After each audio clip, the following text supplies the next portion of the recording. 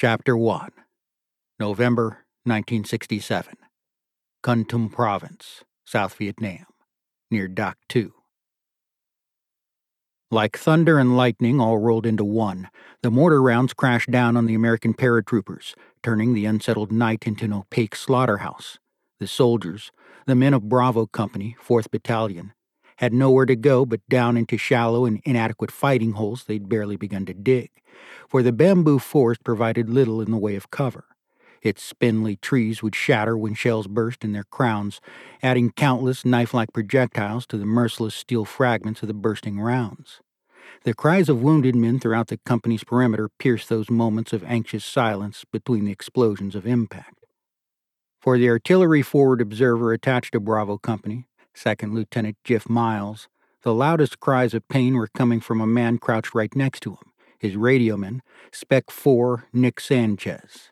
A long, slender spear of bamboo had impaled itself in the right side of his lower back. Most of that spear was sticking out like a spiny appendage, making him resemble some sci-fi creature or a human hors d'oeuvre on a mammoth toothpick. Sanchez was trying to pull it out but lacked the leverage. Each futile tug just made the pain worse. He begged Miles, "Get this son of a bitch out of me, Lieutenant." His RTO wasn't the only man demanding Miles's attention. Captain Jerry Duncan, Bravo Company's commander, was 10 yards away, maybe 15, a shadowy silhouette standing among several others. He bellowed from the darkness, "FO, I want a fire mission 2 clicks off our left flank immediately, if not sooner. Lay it down and then walk it toward us until I say stop." "Roger that, sir. But one problem. My TO's down," Miles replied. "And it's the medic, right?" "I mean now, Lieutenant. In a minute or so, we won't be needing medics, just body bags. Get those rounds coming, damn it." Sanchez had sunk to his hands and knees. Jif told him, "Give me the mic and get on your belly, mate." Once his RTO was prone, the FO began the call for fire to the supporting artillery battery at Ben Het, the airborne infantry's base camp some 3 miles north. While transmitting, he placed his knee firmly against Sanchez's backside, grasped the bamboo spear with his free hand, and yanked it out. Jif wasn't sure whether the scream that resulted was one of pain, surprise, or both. He pulled the field dressing from its pouch on his shoulder harness and pressed the thick bandage against Sanchez's wound, telling him, "Hold this in place until the doc gets you. You can do that, right?" He took the RTO's groan as a yes. "Good. Now stay down and lie still while I call the mission." Miles laid the map on the radio and propped his red lens flashlight against it, using that set strapped to the RTO's back like a small table. With his sleeve, he wiped the map's acetate covering clean of his own handprint.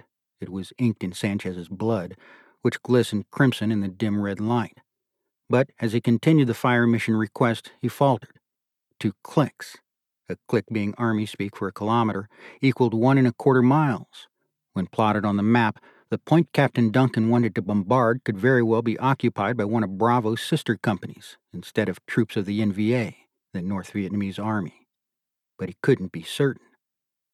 "Hold one," Jif told the battery's fire direction center. Then he yelled out for the company commander. Duncan's voice roared back out of the gloom, asking, "I don't hear those cannons firing, FO. What's the damn holdup?" "I think we got a problem, sir. That target data you called. I reckon there's a bloody good chance that's where Alpha Company is." The captain's angry reply, "Negative, Lieutenant, negative.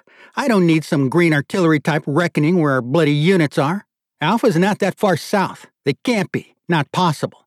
So give me that fire on the double, Lieutenant, or you're going to be in a world of hurt."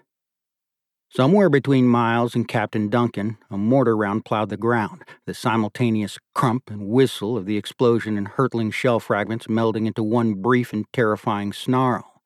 The blast knocked Jif flat. When his head cleared a few moments later, he couldn't see the captain's silhouette anymore through the curtain of smoke and dust.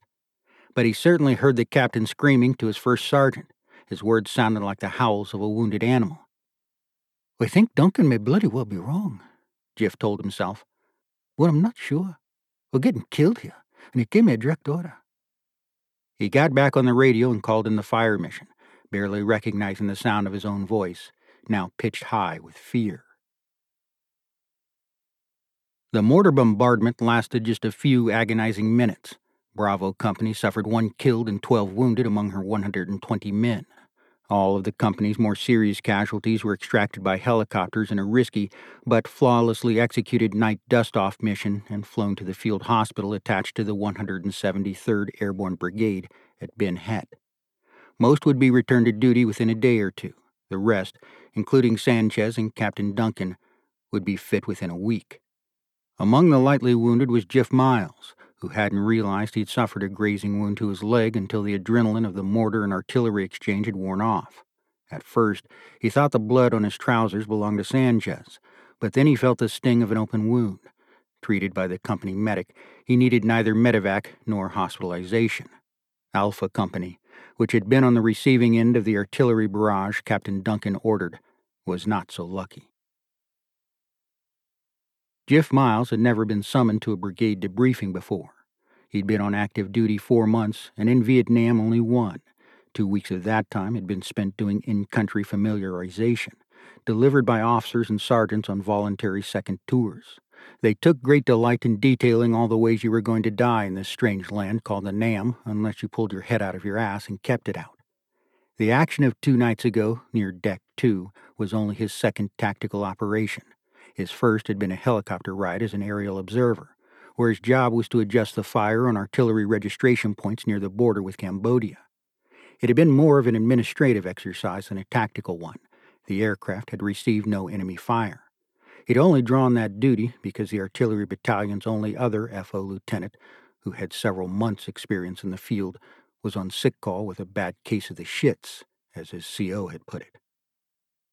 Its side flaps rolled down so no one could see inside. The canvas tent where the debrief was being held had the somber feel of a courtroom draped in olive-drab canvas.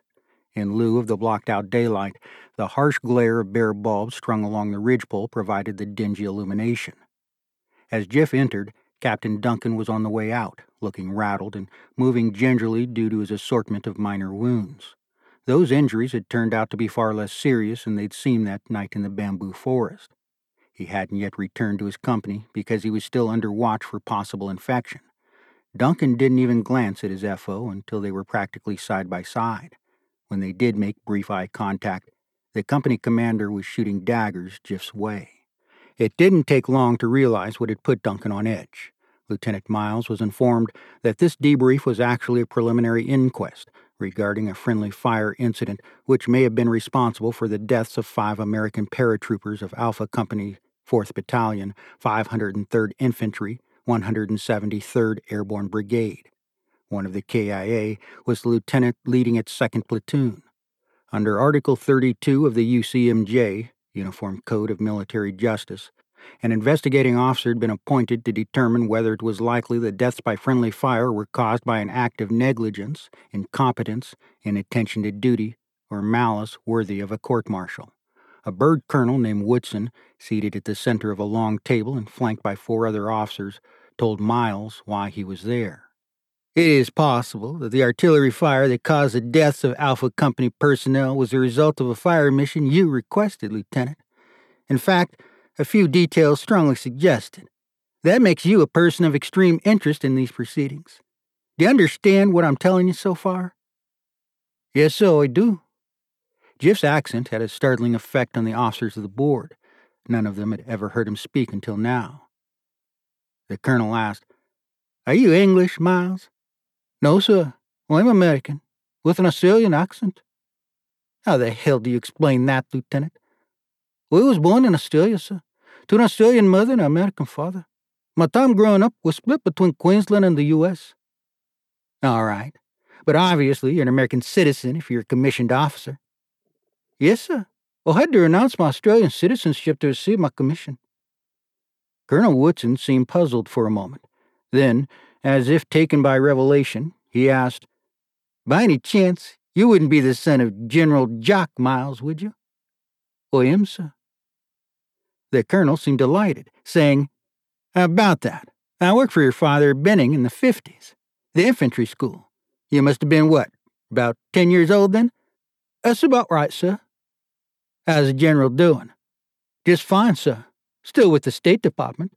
Southeast Asia desk." "And the Australian part of you? I remember your mother very well. Jacqueline, I believe her name was." "No, sir. Her name's Gillian." Well, she's a real Aussie firecracker, let me tell you. Jif just nodded and smiled, thinking, "You telling me? You don't know the half of it." But he wouldn't have been smiling if he'd known this. Though Woodson settled for firecracker, what he'd wanted to call her was a rabble-rousing, pain-in-the-ass bitch.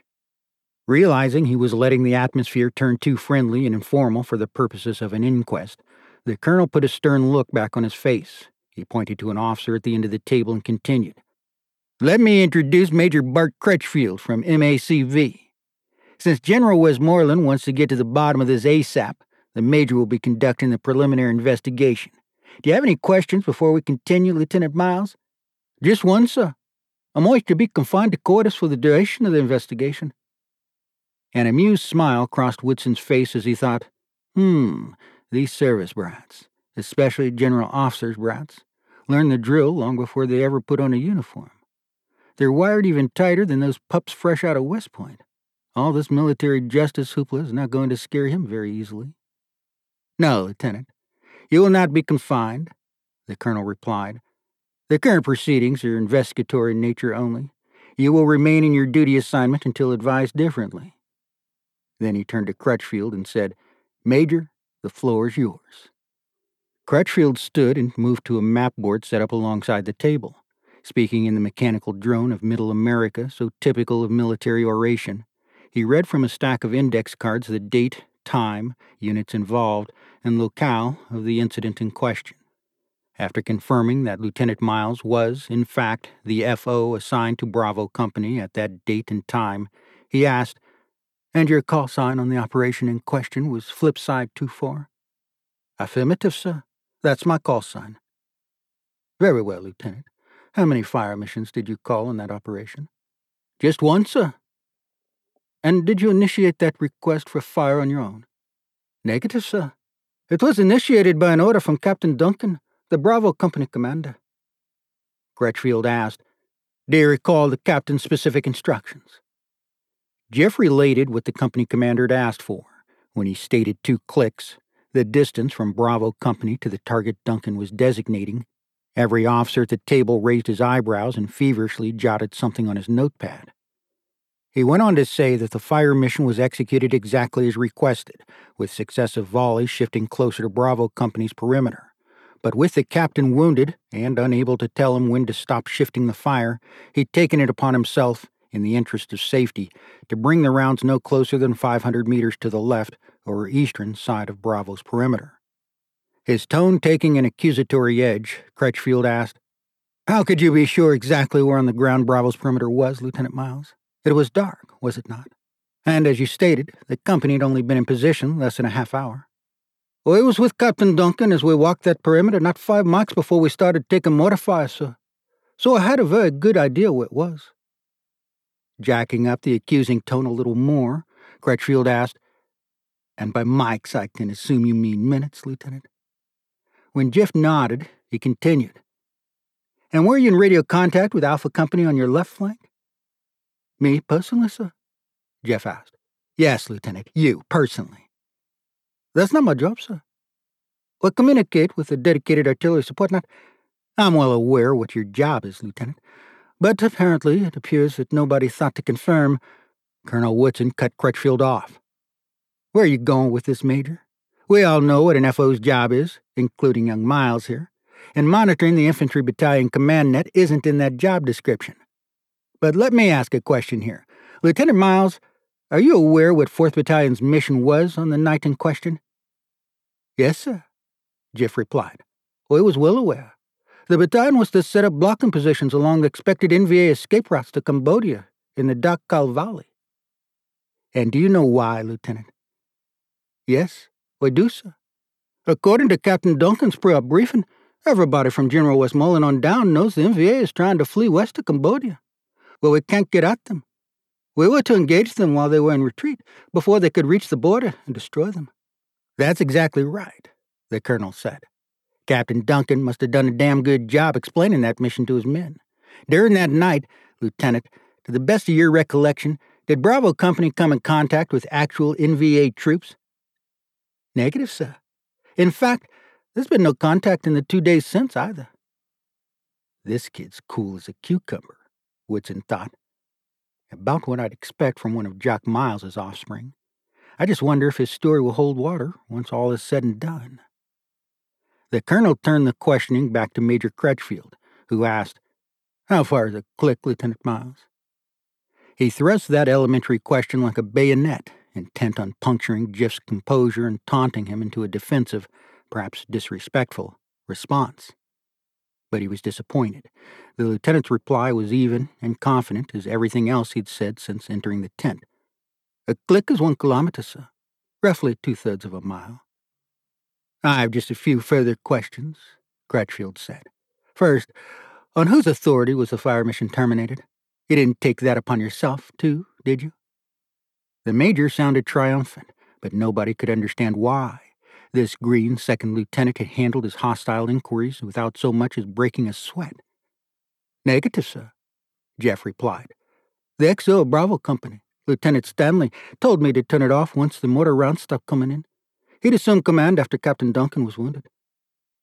"Final question, Lieutenant Miles. Whose voice actually transmitted the fire mission and subsequent corrections to the firing battery?" "Mine, sir. My TO was among the first casualties, so I had no other option. And for the record, there were no subsequent corrections to the fire mission. All instructions how to walk the fire toward Bravo Company's perimeter were included in the original request. All I had to do once it was in progress was to stop it. It wasn't complicated." "I beg your pardon, Lieutenant," Crutchfield thundered, "but it was certainly complicated enough to kill American boys." "At ease, Major," Woodson interrupted. "This is an inquiry, not an inquisition. Lieutenant Miles, you're dismissed. For now."